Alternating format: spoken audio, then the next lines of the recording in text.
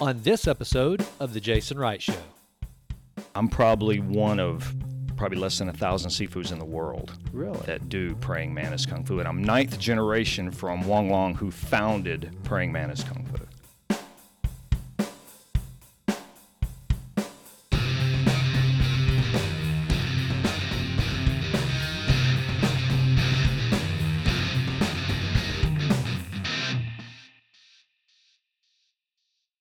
Hey folks, before we get started today, I have written a book, and it is a parable inspired by Viktor Frankl's masterpiece, Man's Search for Meaning. It is called The Stone Chiseler.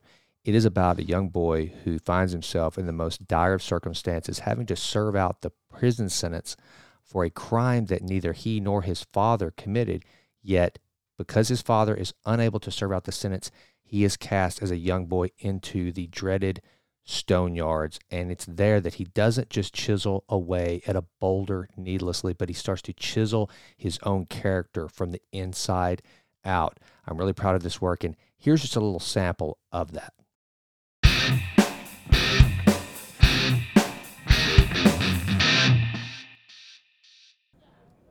The yardmaster was a pitiful man. He was from a poor family of no standing. He had always regarded himself as much more than he was. He had grown up being picked upon by his contemporaries for his bulging belly and short stature. He had always wanted to be a soldier, but couldn't qualify for even the lowest rank. The stone yard served as a respite for all the anger and self-doubt the man held inside. To be the target of his fury was treacherous. One day he noticed the change in the boy's stone. "Well, what do we have here? Does our little chiseler fancy himself a sculptor now? Tell me, boy.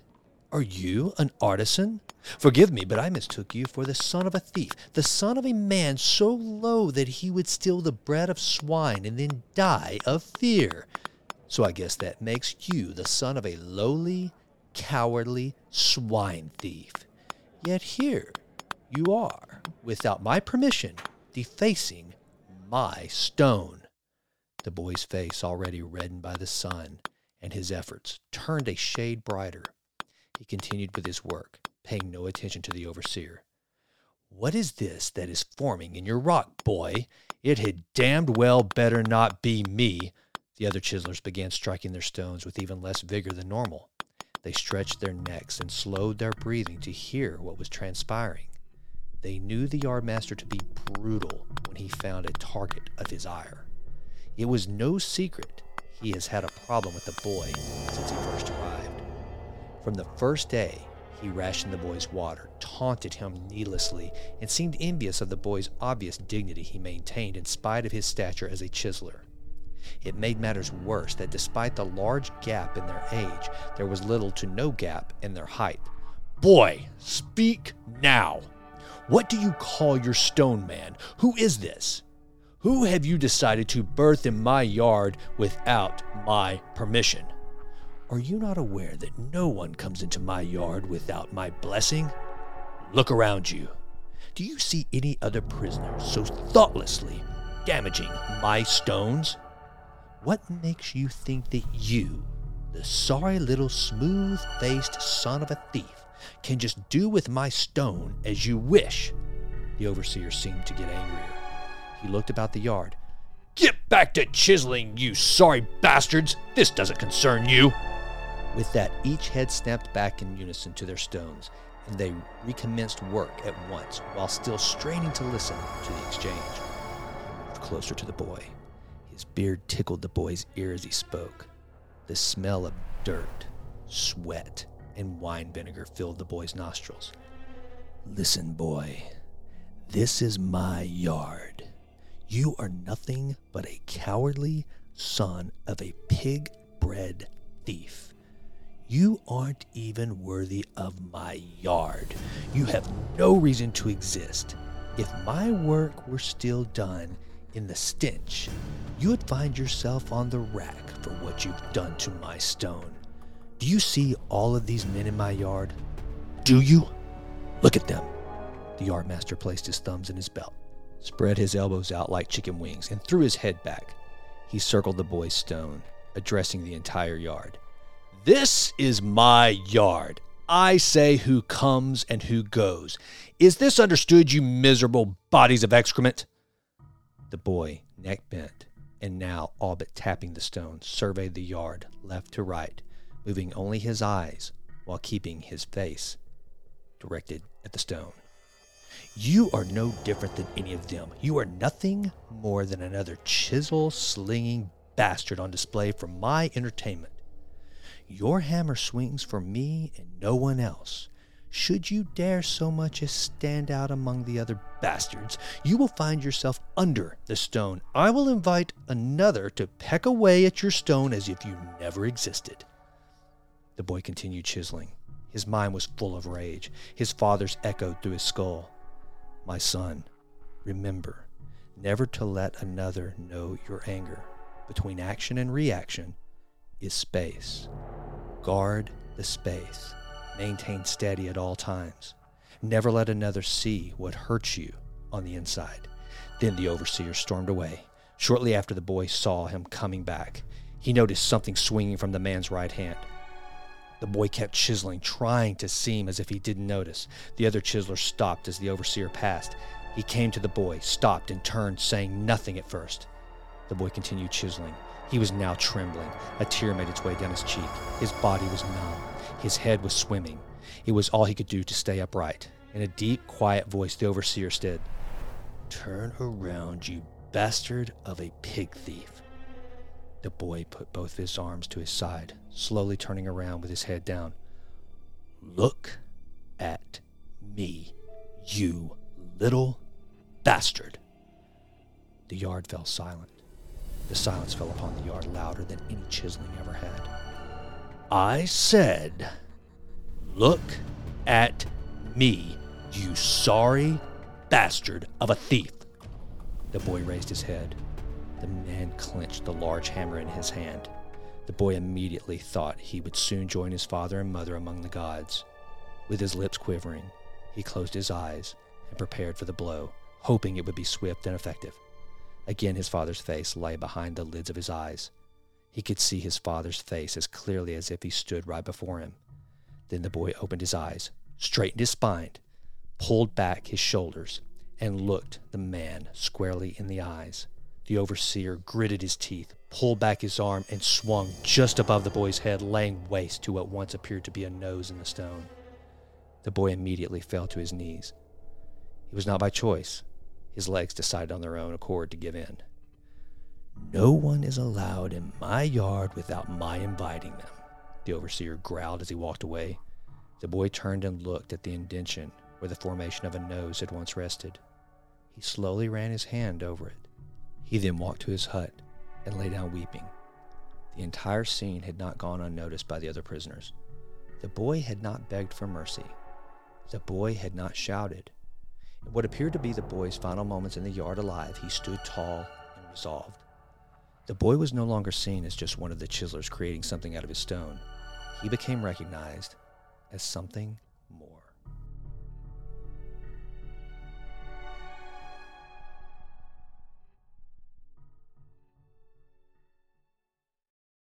The Stone Chiseler.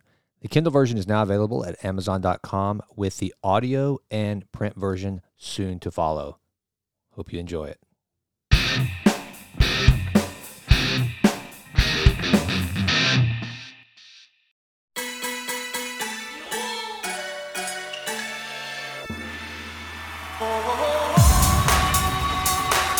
Y'all ready? Yeah. Let's go!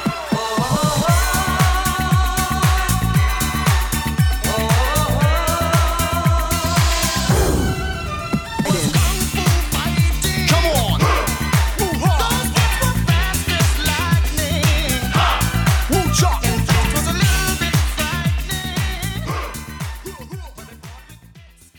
All right, man. Brandon Jones, brother. Long time no see. Thank you. Thanks for having me, man. Well, it's so cool to have you on the show because, and the fun thing about this podcast for me is like I get to meet all these cool people that I've never met before. Right. But then also it gives me a great excuse to reconnect with old friends.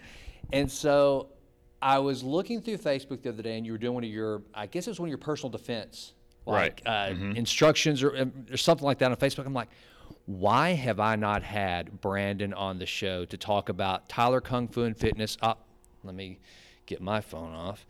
To talk about Tyler Kung Fu and Fitness and what you've got going on. I mean, this in every way fits into my mantra of improve always and always, and health and wellness, and then also entrepreneurship. I mean, you cover all of it. And the coolest thing, I mean, Brandon, you're the only guy that I probably know that makes their living in martial arts. That's true. And has for a long time. Long time. So here's where I think we should start this. Let's start right there.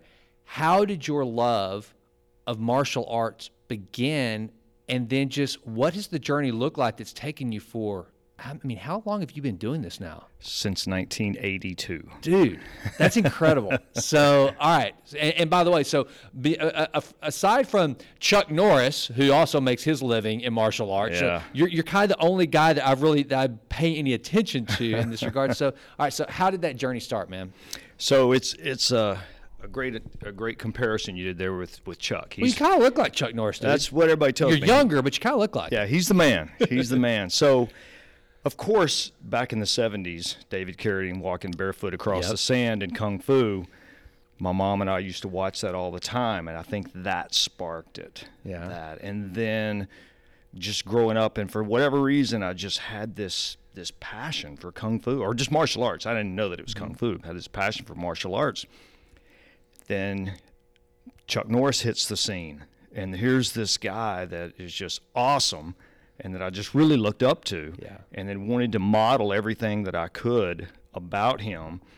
Then I met my teacher, my Kung Fu teacher, who happened to be in Texas. He's originally from D.C., and he happened to be in Texas visiting a family, doing a theater workshop. His passion was martial arts and theater. So, he worked Broadway and did a lot of things, but he was here visiting. And of all places, Little Marshall, Texas, where I grew up, he came to visit, and I took this theater class. And he said, hey, you should do Kung Fu with me. Well, his name is Raymond Fogg, and I never believed him. I said, he's tricking. He doesn't know Kung Fu. And then next year, me and my buddy see him doing a demo at what they used to call Stagecoach Days in Marshall. I'm not sure if they still do it, but he was doing a Kung Fu demo, and I said, whoa, that's Mr. Fogg, that's him. So we were like 11 at the time. Ran up to him, started taking from right then. Really? I mean, man, I just immersed myself in it. Yeah, so 11 years old. All right, so, and did it just so happen, because you mentioned, watching Kung Fu, and he happened to be, and what is the actual term for him? Is he a Kung Fu master? Is that what's the term? For my teacher? Yeah. Yes, yeah. He's what's considered a grandmaster. So think in terms of a family. So you have a father, a grandfather, a great-grandfather. Okay. So basically in the Kung Fu world, whenever you're a student and then you get students like me, that makes my teacher a grandmaster. Got it. Or sorry, a master. So Okay. he's like a grandfather. And then Okay. when my students get students, then he becomes a grandmaster. So it's over time. It graduates like a family. Okay. Now, this may be a silly question, but, considering there is a lineage there that you can trace, Correct. how important is it in the world of Kung Fu that you know who your family tree is? Very important. Okay, Yeah, all right. that's like the credentials. Really? That gives you credentials. So many people have seen Kung Fu Panda. Yeah. They had all those little animals on there. Believe it or not, those animals were all legit styles of Kung Fu, except, of course, the panda. Okay. But there's a praying mantis that's in Kung Fu Panda. That's the style that I do. It's a very rare style. I'm probably one of less than 1,000 Sifus in the world that do praying mantis Kung Fu. And I'm 9th generation from Wong Long, who founded praying mantis Kung Fu. Really? So it's unbelievable. So yeah, lineage means a lot. So your teacher, his teacher, his teacher, his teacher, and you work your way up. Okay, and so tell me about what in the heck praying mantis is, what makes it kind of a niche. It sounds like you said it's kind of a rare form. It is. What sets it apart, and just kind of fill me and this audience in on what entails the praying mantis lineage of martial arts. So as I mentioned with Kung Fu Panda, Kung Fu styles are actually modeled after the movements of animals. Okay. So you have your tiger, your crane, your snake, all that's legit styles. Okay. So the Kung Fu masters, we're talking, hundreds and hundreds of years ago, would watch these. They were monks already, and they would watch these animals during their meditation. They'd watch how a lion moved, how a tiger moved, how it would defend itself, what it would do. So the story is that Wang Long, who created the praying mantis system, was being defeated by his Kung Fu brothers. They were already all Kung Fu students in the Shaolin Temple or in various temples, and they would practice Kung Fu together. Well, they would have competitions, friendly competitions, and he was losing to his Kung Fu brothers all the time. Okay. So the legend is he's like, I got to figure out a way to get these guys. So he was out under a tree doing his meditation, noticed a praying mantis insect grappling with a cicada. And he watched how the praying mantis grabbed him, hooked him, wouldn't let him go, clung to him, and then, of course, devoured him. So he said, okay, I figured out how I could figure out how to hook, how to grab, how to use my hands like a mantis. And then he started studying. He says, but the mantis has weak legs, has great hooking hands, but has weak legs. Okay. So what can I combine that? So then he started watching a monkey. How does a monkey hop? How does a monkey move? So really it's comprised of two different, one insect, one animal, mantis hands, monkey footwork. Really? So he combined that together. Okay. And so, like a mantis fights, it's very in close. It uses a lot of grabs, a lot of joint locks, a lot of holds, and then it just takes them out. Very cool. Okay, now you said that all these guys were like monks at first. So is martial arts, is the genesis of it as a form of meditation and kind of oneness with nature, or was it a defense mechanism? Was it an offense? Like, where did it come from?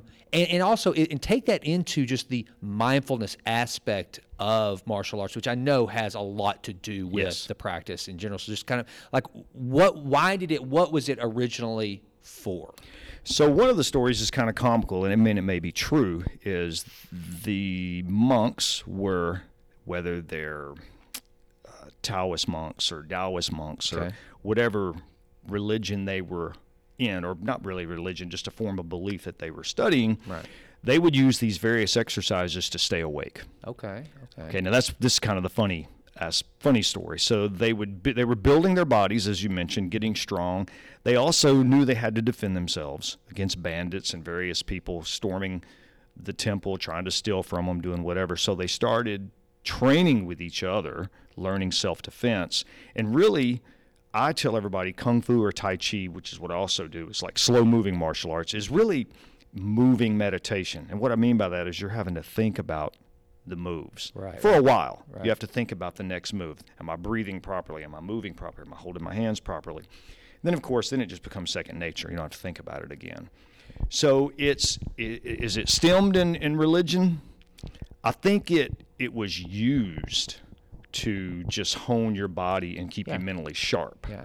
Of course, I don't get into the religious aspect. That's not who I am. Right. But my gosh, look at the awesomeness of it. Look Yeah. at what you can, the physical and the mental and Right. the benefits you can get from it. Yeah, one of the things I've started recently, have you ever heard of the 5 Tibetan rites by chance? I have. Okay, so I guess I first heard about it from this guy, Brian Scott. He wrote this book called Reality Revolution. And he mentioned the 5 Tibetan rites.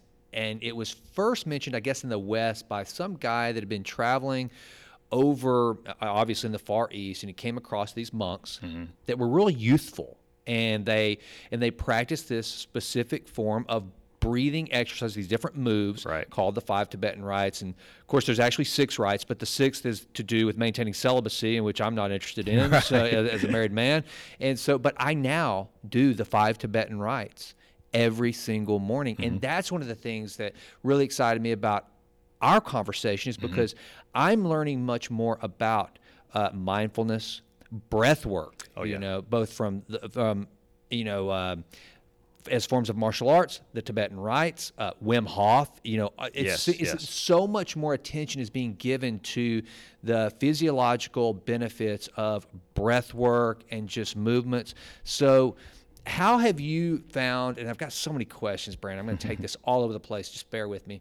But I know with Tai Chi, I've seen that as kind of a way to better, like you say, it's like mobile, or for lack of a better description, meditation. So what benefits can people expect when they start to use some of these practices as you've seen it? And by the way, it tends to help with like older people as well, if I'm not mistaken. Oh, yeah. So several ways to answer that. So first of all, let's talk about mindfulness. Okay. I've had a lot of people say, well, what does that really even mean? The best description that I came about just on a personal journey is being very aware of my body. As an athlete, and you were an athlete, you tend to notice things about your body more than the average person. Your knee hurts, but it's not really an injury, it's just tired, so you push through. Whereas if you have an injury, you're like, that's an injury. Yeah. So as athletes, you have that mindfulness already. So what Tai Chi does or just breathing in general through the martial arts or various ways, it brings you more mindful. So as you learn to take that deep breath, in Tai Chi, we breathe in through the nose, it warms and filters the air. And then you take it out through the mouth. And we visualize it circulating through the body and coming back. So that gives you a visual. I even have my students play a little mind thing. I say, okay, you guys close your eyes. Think about every time you breathe in, it's like heat, like red, breathing in. When you breathe out, it's blue. It's cold and old air. You breathe in, you breathe out. So it gives them a mental aspect. Yeah. So become very mindful of just their breath. Yeah. We don't think about breathing. Yeah, exactly. Yeah. So it becomes very mindful. And then the way we stand. So are we standing on one leg? Well, guess what? Now you're very mindful of all those muscles, all those stabilization muscles working to maintain your posture and balance. Now you understand your feet. I never knew I had muscles in my feet. I mean, that sounds silly, but you know what I mean. Absolutely. People don't understand that it's all connected from your toes all the way up into your neck. Right. So it really, and then you get strong. There's various postures where you're holding your hands up, you're looking up, you're standing on one leg, you're low in like a squat. Yeah. Holding that position for a long time. So then you get very strong. Yeah. What I call like a microwave workout from the inside out. Yeah.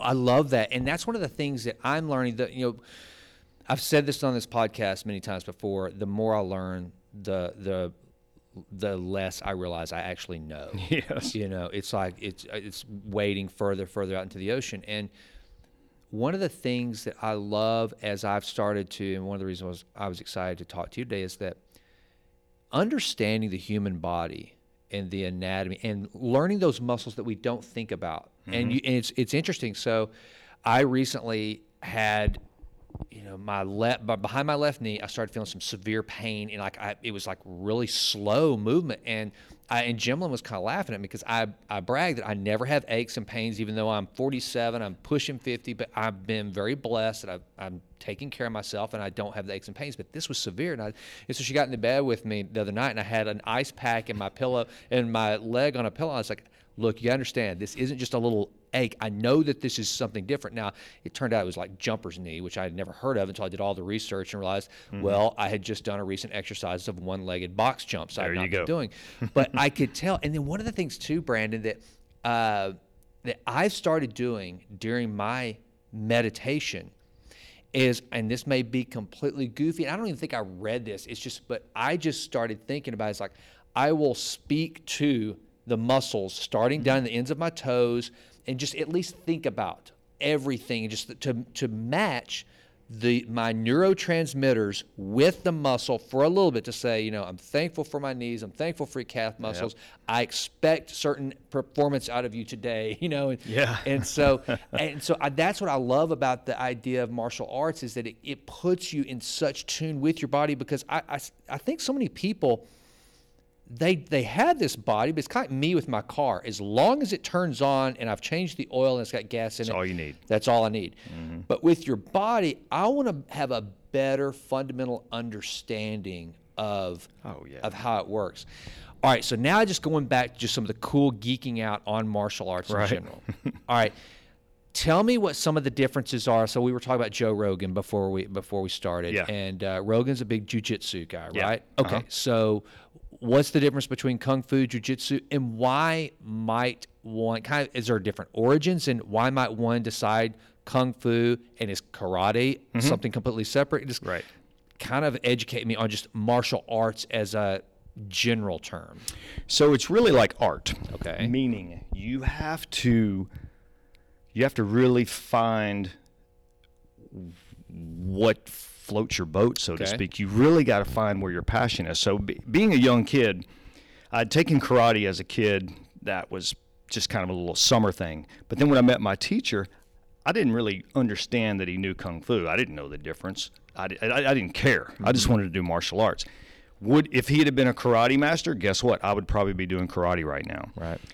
But when he did Kung Fu, and I just immersed myself into it. So first of all, let me back up. Kung Fu is a Chinese martial art. It's the oldest martial art there is. All other arts derive from that, according to history. Okay.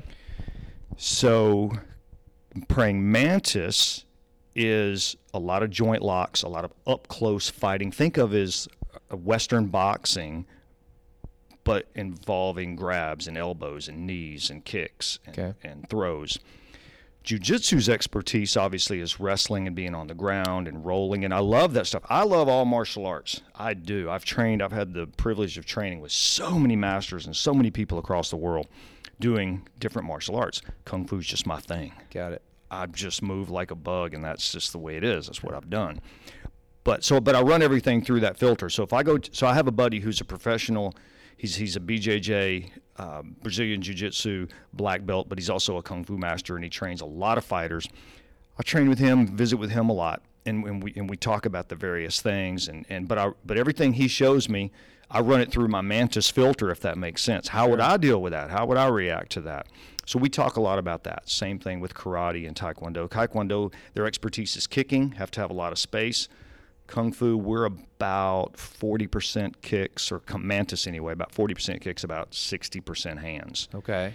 And we don't need a lot of space, very in-close fighters. So you take that style, and you can, help people, help women if they're attacked, and what happens if this guy's already on them? What do they do? Right. So you teach them some techniques. And the women sometimes are not comfortable. I don't want to get on the ground. What happens if I fall on the ground? And we teach them how not to fall. But then if you get down there, we teach them how to get out. Yeah. Okay. And deal with it too. Okay. And what was Bruce Lee? What did he do? What did he practice? Because he kind of created his own. So Bruce Lee had a basic, or his base in Wing Chun, which is Kung Fu. Okay. There's a huge popular series on Netflix called Ip Man, or the movie's Ip Man. Okay. And it's about Bruce Lee's teacher. Ah. But he was far a master way before Bruce Lee came into the scene. Okay. But anyway, but Bruce Lee learned from him Wing Chun. And then as Bruce Lee came to the States, he got exposed to boxing, wrestling, judo. So like all of us, he just loves martial arts. Yeah. So he trained with everybody, Yeah. and then kind of put together his own style, which is called Jeet Kune Do. Okay. But what people don't realize is it's based in Kung Fu, his love. And really before his death, if you look at some of his later interviews, he was circling back to his Kung Fu origin. Okay. He had kind of broke away, said, let's do away with the unnecessary stuff and stick to the stuff that's just pertains to fighting, defending yourself. Right. But then later, before his death, he was talking about, of course, he got his degree in philosophy. Yeah. Yeah. And so he really understood the philosophy of it all. Yeah. And that's one of the things that I think resonates with me as it relates to martial arts and guys like you. And as I've read about Bruce Lee, is there is a deep level of philosophical understanding of the mindfulness we've been talking about. It is truly, it's not just a brawler, hey, here's some tips and tricks on how to be a badass. It's like a very thoughtful, and it's using the body in a way that I find really really cool. And so and talking about that, so if someone came in to you and they said, look, because one of the things I talk about a lot on this podcast is longevity. Mm-hmm. Someone comes in and says, here's the deal. I'm in good shape. I'm in decent shape. And I'm just looking at all different things I can do. I've got yoga. I've got CrossFit. I've got just whatever the case may be, fill in the blank. And I'm considering some martial arts as part of my protocol. Mm-hmm. What benefit is it to me? I'm not going to be entering any competitions. Okay. I'm not worried about self-defense necessarily. That's going to be kind of an ancillary. This is more or less just for my health and longevity. What are some of the benefits that a person can expect by pursuing martial arts? Well, first of all, I'm going to say, hey, I'm going to suggest you do Tai Chi and Kung Fu. Okay. I'm going to suggest you do Tai Chi to understand breath, to start understanding the breathing, understanding the postures, and teaching yourself to slow down. Yeah. That's probably my biggest obstacle to teach myself. Can I tell you something funny real quick? You just prompted a thought. Yeah. So every Tuesday morning, I do guitar lessons, and they're actually I stream them live on the YouTube channel with a buddy of mine out in Lincoln, Nebraska, Tim Woosley, and that's what he's constantly telling me, slow. And we just had that conversation this morning during my lesson. He's like, just go slow. And he said the same thing. So anyway, I was like, yeah. So I absolutely agree. Yeah. Slowing down is very difficult. Well, I mean, that's even the Navy SEAL mantra: slow is smooth, smooth is fast. Yeah. So you learn to draw slowly. You learn to extend that weapon. Yeah. You do it slow, you're going to be able to do it fast. My teacher always told me, if I can hit you slow, I can hit you fast. Yeah. And so we learn to slow down. So I'm going to put a person in Tai Chi so they understand that. Unless they just really aren't into that. Okay. Then I'm going to tell them Kung Fu is a longevity activity. Yes, we have testing and we have belt testing and things. However, you're not doing it really anymore to step into a ring. You want to have fitness, you want to have fun, you want to have fellowship. Yeah. And that's what we have here at the school. And a good byproduct of that is you can protect yourself and at least get out of a situation. Right. And I gotta believe that, like, as far as just agility and remaining pliable, there's got to be some benefit there as well. Oh, definitely. Tai Chi and Kung Fu are one of they do all these case studies. I read lots of them. And they take Tai Chi and the benefits of it and Kung Fu, and it is the one that will blend into all other things. So I learned to squat and move in Tai Chi. Well, guess what? Now I'm a better gardener. Now I can pick up, pounds of sacrete or whatever and move it across my yard. Now I can lift. I tell the ladies, as we lift, now I can put things up in my cabinet that I couldn't before. Right. So it's that aspect that and then now on the Kung Fu side, now I'm more aware of my surroundings. Okay. I'm learning in class how to be aware I got multiple attackers. Well, now I'm learning to walk to my car, be aware of what's going on around me, be aware of who's over here, who's over there.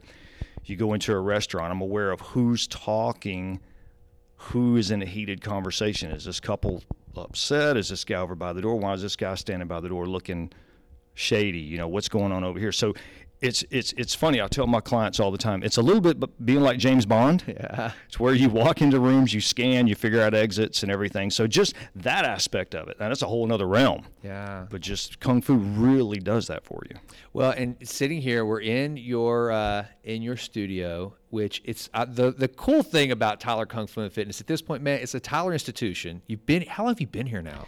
1996. Yeah, dude. I mean, that is crazy, and it's so. I love the fact that it's kind of like old school. I mean, it kind of takes you back. Like, this is like what you'd expect in Karate Kid, Yeah. So strip center. Here's the studio. What are people getting when they come here? I mean, for example, you mentioned the self-defense and understanding the awareness, which I think is so important in this day and age. So let's say that, again, I told you about the hypothetical, just, hey, I'm in it for longevity, but let's say I'm somebody, I want to learn to better protect myself. What can they learn at Tyler Kung Fu and Fitness? Well, for starters, you mentioned the tradition. That's what Praying Mantis, that's what Kung Fu is. I'm a very traditional teacher. I teach the basics of Kung Fu, and then you bring it to today's time. How do we deal with a gun? How do we deal with somebody trying to harm us in that manner? Right. So we have all that. I can teach you how to disarm somebody, but I also want to teach you how I know that. And you learn that through the various forms, which is just a series of movements connected together, one after the other. To get that in your body, in order to disarm somebody, you have to have all this already put in your body before you get to that, so your body knows how to react. Got it. You got to know how to stand so that you maintain your balance. Okay. You got to know how to grab so that your arm doesn't get broken. So all this stuff comes from practice through the forms. So you're going to learn that. You're going to learn to put that in there just through repetition. Okay. And then you're going to learn how to hold your hands, how to hold your feet, how to breathe. Gets back to the breath. How do I stay breathing? Because if we're able to keep our body breathing, then your mind isn't totally in a fight or flight mode. You can almost trick it. Yep. And I mean, you were a football player. You remember before that game, man, you're amped. And you got to breathe a little bit, and move to get yourself in that mindset. That's in James Nestor's book, Breath. That is the point he makes. It's the one thing that we must, I think it was in that book, he's like, the one thing we all must have is breath, air. Yeah. You can kind of overcome pain, and let's say that you're going somewhere with you break a leg or whatever, but without air, you're done. And maintaining that breathing and that calm. And then, one of the things that I do, and I'd like to know kind of what your morning protocol is, or just your daily protocol for that matter. Box breathing, which is, again, referring to the Navy SEALs. That's what they do. The 4 counts in, hold it for 4, out 4, hold it for 4. I've implemented that, and I can tell you that breath work has had such a profound impact just on, not just in that moment, but in preparing me for the rest of the day. Oh, man. Just having that consciousness. And it almost like, it's going to sound so weird, Brandon, but after I had started meditating for a while and doing some breath work, I noticed trees in a way I never had. Yeah. It's almost like your brain does just stop to take note of beauty, of just kind of just whatever's the textures. It's really cool. So, what are you doing to prime your body and your mind on the daily? Kind of take me through especially someone that's so steeped in this in such a deep and historical philosophy as Kung Fu and the martial arts that you practice. What does your day look like whenever you're preparing? So with the breath, you talked about the in 4 and out 4. Yeah. So with Tai Chi and really with Kung Fu, instead of you count for 4, hold it, and then let it, really is we breathe into a count of 4, and then breathe out to a count of 4, to really slow it down. So you may be breathing for about 4 seconds, you're inhaling, and then you're exhaling for 4 seconds. So it's really not holding the breath necessarily. It's just keeping it fluid. So I do a lot of Qigong, which is, you talked about remind me what you said, the 5 Tibetan rites. 5 Tibetan rites, yes. My mind went blank. So it's really a lot like Qigong. Qigong is basically, I'll put it in a very simple term, it's like Tai Chi without moving, without covering distance. Now, you may move, but you're standing in one spot for Qigong. So a lot of breathing exercises. A lot of the breath now that's popular, a lot of the breathing exercises are based on Qigong. So it all comes back to that. So I do a lot of Tai Chi. Of course, like you said, I'm blessed enough to do this for a living. And so I'm able to do all my Tai Chi classes every week, do about 4 or 5 a week. And then I do about 16, 17 to 20 classes a week of Tai Chi and Kung Fu combined. Wow. So I'm able to do that with the class. And my own personal training, I always got to do my Kung Fu forms to keep myself sharp and crisp. I still run bleachers at the Gorman track. I love doing that just to get outside. And, of course, I lift with a little bit of weights just to stay toned and everything, stay strong. And when I go on vacation, I still work out. That's because now I get to work out on my own. You don't have to do it for other people, and I love it. Yeah. One of the things you just mentioned there, that I was listening to Peter Attia yesterday, and there's been more and more research showing the benefits for longevity in actual having strength. But and it is a fine line, but it's more important to have strength versus larger muscles. Yes. Right? Yeah. And one of the things about most of those that are, with the exception of the one guy that was Bruce Lee's nemesis all the time, that bulky guy, I can't remember what his name was, but he was always kind of like the nemesis to Bruce Lee that would show up. And I think he showed up in when he was really young, then he showed up in a Van Damme movie. Right? Yeah, he was the bad guy. He was always the bad Bloodsport. There you go. But most of these guys are just incredibly lean. But then you watch the strength that they have, like to be able to break the bricks or to just focus and break the board. It's like this incredible strength on a pound for pound basis and so I got to believe that the longevity aspect of this correlates in that regard as well. It does. And then learning how to channel the waste into that punch. Yeah. I mean, I'm not going to slug it out with a 200-pound dude. I'm just not. I can't afford to do that. So I tell my students all the time, you got to have precision over power. I got to hit him in certain pointing areas of his body, and then I get out of there. I'm not going to hang out. Okay. Let's talk about that, because I think that's kind of cool. So let's say that I am out with my wife and some big jackass just comes and starts messing with me. What is a move that, other than run, which I think that's what I'm supposed to do, if it's a guy that just get out of there, just run. That's a smart thing to do. But let's say I got to have a move. What do I do to best defend myself? No weapons involved at this point. Just I want to get this guy to know, don't mess with me. What do I do? So now you got to realize this can do some damage.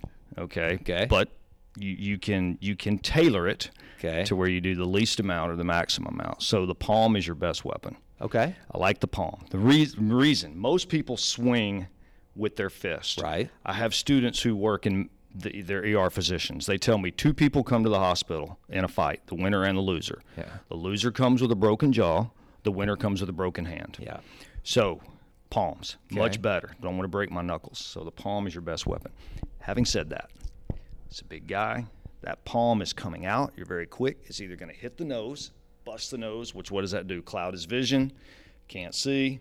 Hit the chin, that's where it gets a little more dangerous. You hit the chin, his neck's going to pop back. Could cause a hangman's break, so you got to be careful with that. But it pops the neck back, and it can knock them clean out. Okay. Clean out. It's interesting you say it, because I always thought about that, because I have a weak wrist anyway. I had surgery on it whenever I was in high school. So I've always thought if I ever have to punch somebody, I'm probably going to hurt my wrist more than that. So just the palm, just to the nose. Just going right in there. Okay. Now, you want to have practiced that. Yeah. But then understand, it may knock most people out.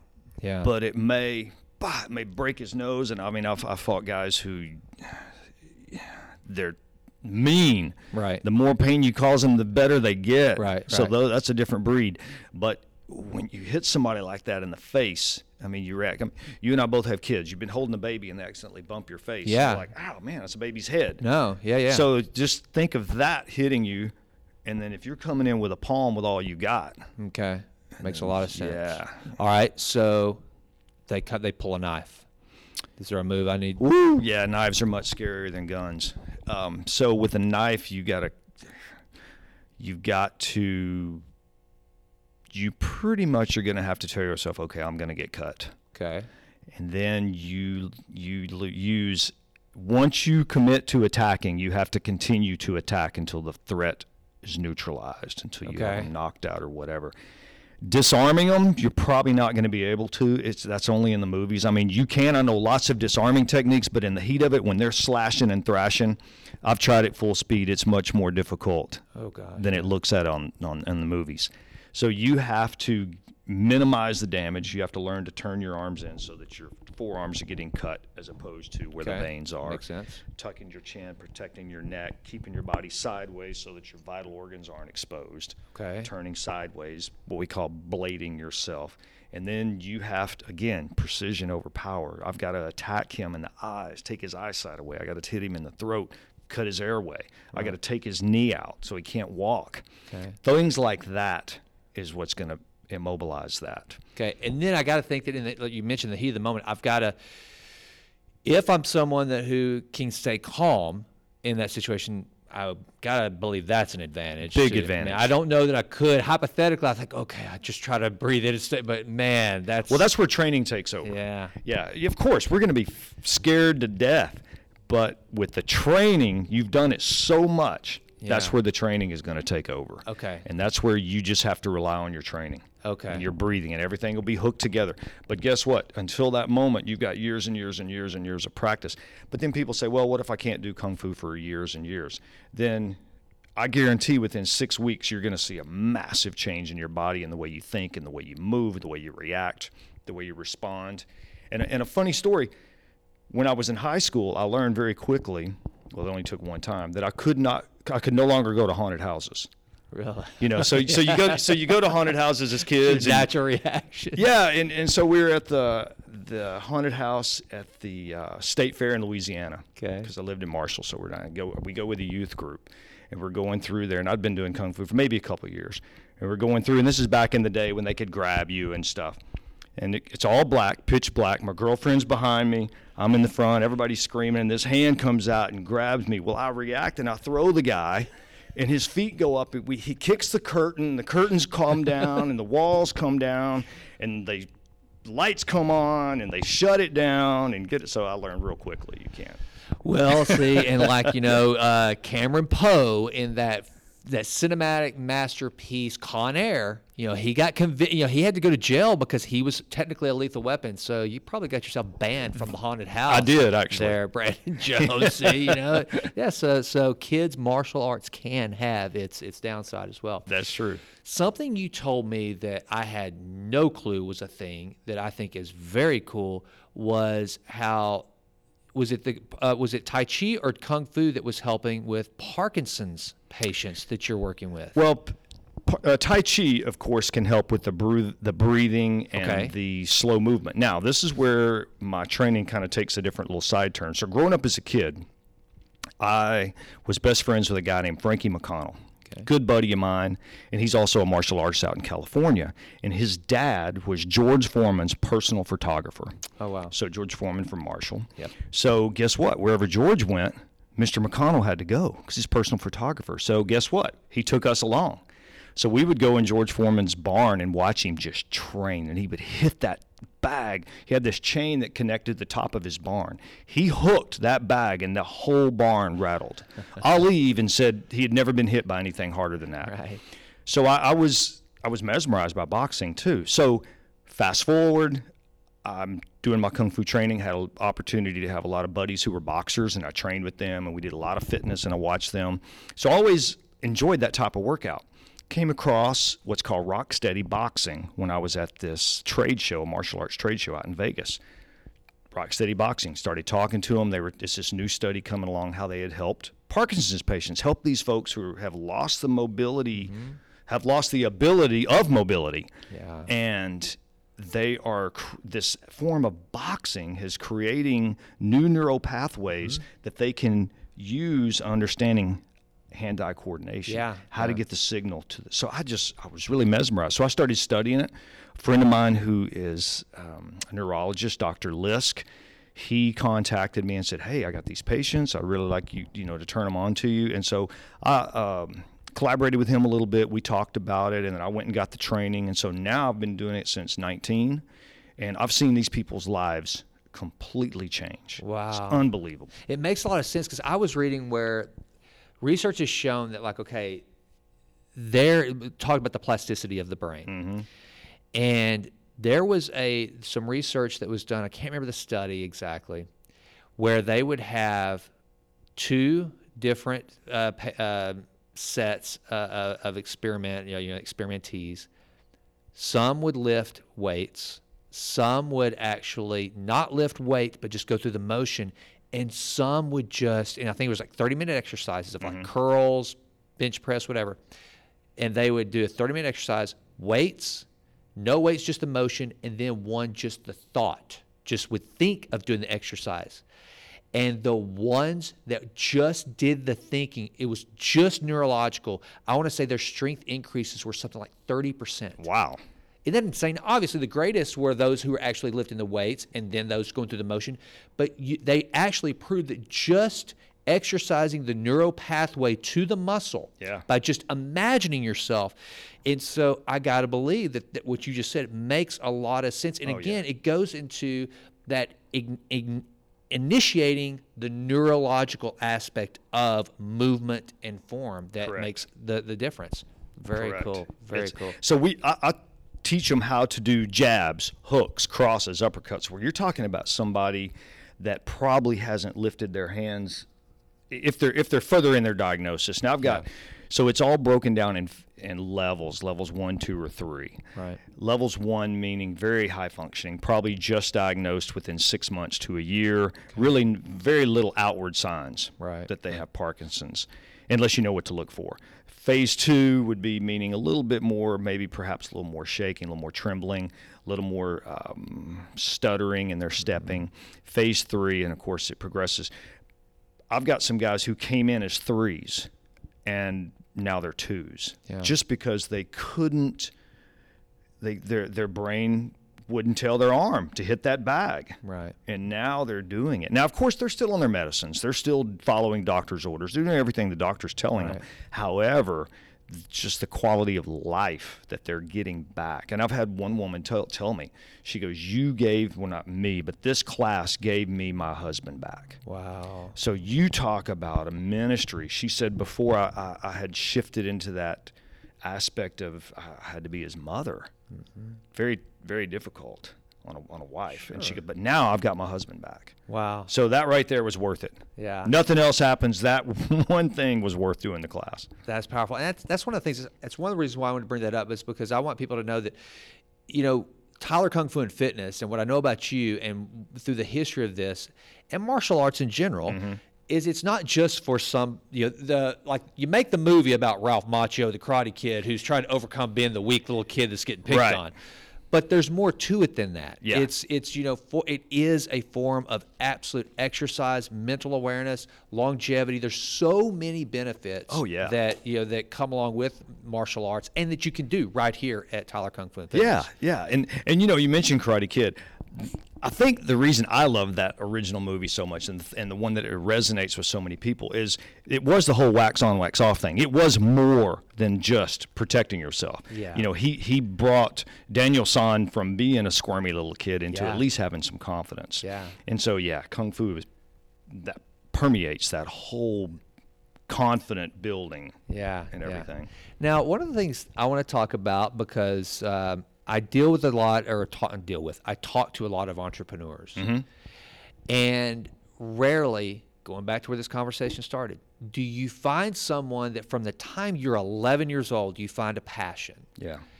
and it's in martial arts. Unless you're an actor, unless you're going to go on to competition, and even if you went to the Olympics, it's hard. You're probably not going to make your living unless you're Right. an instructor of some sort. You have been able to match your passion and your purpose with your vocation, and that's one of the things that I constantly talk about. That's what I tell, you know, we both have children. They grew up together. I tell the girls all the time, girls, find something that you would do for free, Yes. and if you can get paid for it, That's a then benefit. you're wealthier than probably 99% of the people you'll ever run into. Yep. How important, Brandon, has it been for you to stick to your guns, and even in the good times, the bad, to say, this is my journey, this is my mission, I'm going to stay in it? I mean, how have you maintained that? You know, I mean, you don't seem like a guy, if you had to go, like my past, if you had to go sell real estate tomorrow, I think you'd be miserable, you know? I would. I tell my wife all the time, I haven't had a real job in 25 years. I say the same thing, man. I say the same thing. Yeah, and so that's what carries me through. And the comments like the woman tell me, you gave me my husband back. Yeah. Things like that really fuel your fire. Now, of course, sometimes my days are 15 hours long. Yeah. Yes, it gets tiring. And is it more tiring now than when I was 35? Probably, you know, but it's still a passion. It's still what I love to do. And every now and then when I get tired or whatever, I'm like, wait a minute, dude, you're doing what nobody else, or very few people get to do. Yeah. Get to earn a living at it. Yeah. And that's one of the things. So one of my favorite books of all time, I mention almost every episode these days, is Man's Search for Meaning by Viktor Frankl. It was the inspiration for a book that I have coming out here pretty soon. And that's what Viktor Frankl, who actually was taken away to the Nazi concentration camps, he was actually in one of the death camps. He was in Auschwitz. He should not have been alive. And he created this idea of logotherapy, which logo, it actually translates to meaning, and finding meaning and purpose in your life, in your moments, no matter how bad, the good, the bad. And we both, you know, we know we've dealt with struggles, and we all do. And it's not life happening to you, it's your life, and it's happening. So take responsibility for your actions and in that moment. And when you find that meaning, then, you know, it sounds to me like Nietzsche said, he who has a big enough why can endure almost any how. Yeah. And when you know what your why is, and when you know what your purpose is, then, you know, you can be a professional kung fu master, you know, and make a living in spite of the 15-hour days and just the challenges that it presents. So kudos, man. I admire the heck out of that. Yeah. It's such a blessing from God. I mean, I succeeded in spite of myself. Yeah. And you Don't know, we all? Yeah, and you know, so my kung fu teacher way back when said, hey, you ought to look at opening up a school. Well, my teacher never did it as his own living. I mean, he had other jobs. Yeah. And so for me to conceive that you can do that full time, I couldn't conceive it. I couldn't see it. So my buddy John Chang and I grew up together, and he's a physician out in California, and he was seeing other martial artists out there make a living at it. And he calls me and he goes, I think you can do this, man. He goes, here. So we kind of got a game plan and a lot of support from family and spouse and everybody and getting it out there. And it's those, and I had a client one time tell me, this was early on when I first opened the school, I was training him one day, and he was a physician also. And the only reason I mentioned that he's a physician is he had a different insight to things. And he told me, he said, he goes, I can tell you're doing what God called you to do. And that's really when I first opened the business, and that really has struck with me. Yeah. And I said, yeah. And so what was that movie, Chariots of Fire, when he said, as he runs, he feels God's presence? Yeah. When I'm teaching Kung Fu or when I'm doing it personally, I'm in God's presence. Wow. I feel that. There's only other thing you mentioned to write. The only other thing I feel that way is when I'm writing as well. So you know that feeling. Absolutely. Very cool. Yeah, talk about, I didn't know that until we talked on the phone the other day that you are writing now, and you're writing some children's books or teen books, right? Yeah, Talk about those. Tell us about those. So that's another 25-year journey. Okay. So, obviously it's martial arts related. Yeah. So it's just in a nutshell, it's a dog who is a spy, and he's a Kung Fu master. Okay. So I'm very fortunate. I have a literary agent at a writer's house, a big literary agent. So blessed that God turned me on to him, and he's working with me on some revisions so that he can then sell the book to publishers. So if it was sold right now, it's still 2 years away from being in the bookstore. Yeah. Okay. It's just that long process. Yep. As you know, but it's just been a wonderful journey, and so it's a dog who, through genetically testing by the CIA, was created to be the super soldier dog, and then the bad guys find out, and then one of the agents is killed, and then the dog has to escape and meets this 12-year-old boy who happens to be the son of one of the CIA agents, and then he helps develop this dog, and then the bad guys come after him. There's a team of assassin ninja cats that are after him. So it's of course the awesome. Cats are the bad. Yeah. I'm sorry, any listeners, if you're cat people out there, no, cats are the bad guys. But they're cool bad guys. They're ninjas. Because if there was any animal that's going to be a ninja, a cat would be it. A cat would be a ninja. Yeah. Okay. All right. Well, very cool. And just as a quick, what is a ninja? I mean, I know it's like an assassin. It's like more of a, but that's something I didn't even ask you about. Tell me just a little bit of a history on ninjas. That's for my curiosity. So that's Japanese. Okay. And it's the art of ninjutsu. Okay. So it's really it is a fighting art. Okay. But it's really more about stealth. It's a combat. Got it. It's more about in a way kind of like our special ops. I was about to say, so that's like Japanese special forces type deal, but from long ago. Way back. Okay. Way back. And they would go be sent in to kill, shoguns. They would be sent in to kill. They were assassins. They were sent in to kill.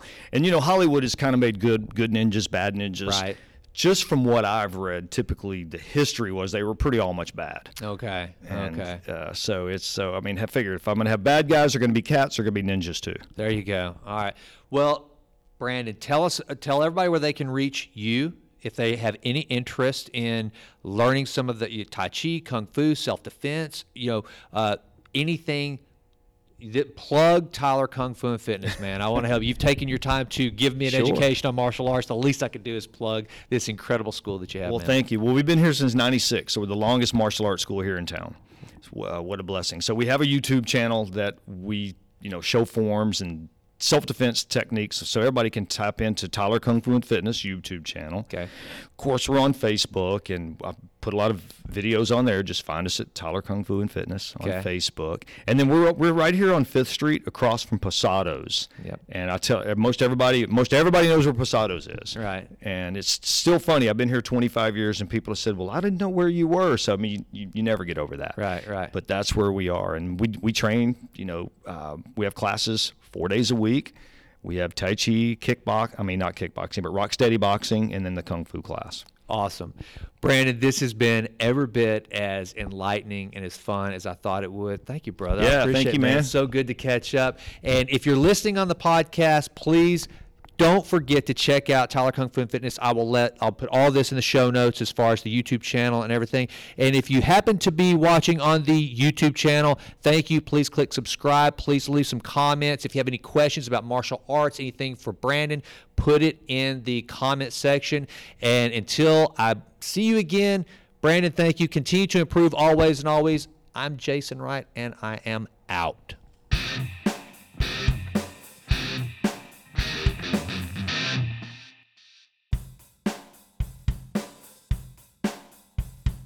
Well, that does it for this episode of the Jason Wright Show. Hey, go out to Amazon.com and pick up a copy of The Stone Chiseler right now. This has been a Texas Titan Media production. Also, if you would, please go out to Instagram and follow me at Jason Wright Now. Also, don't forget, go to jasonrightnow.com and sign up for my weekly newsletter, the Vitruvian Letter. That is a repository of where I lay out all the things that I'm trying to do to improve always in all ways, and I do hope you will be a part of that. Until we are together again, go crush it, and remember, improve always in all ways. I'm Jason, and I'm out.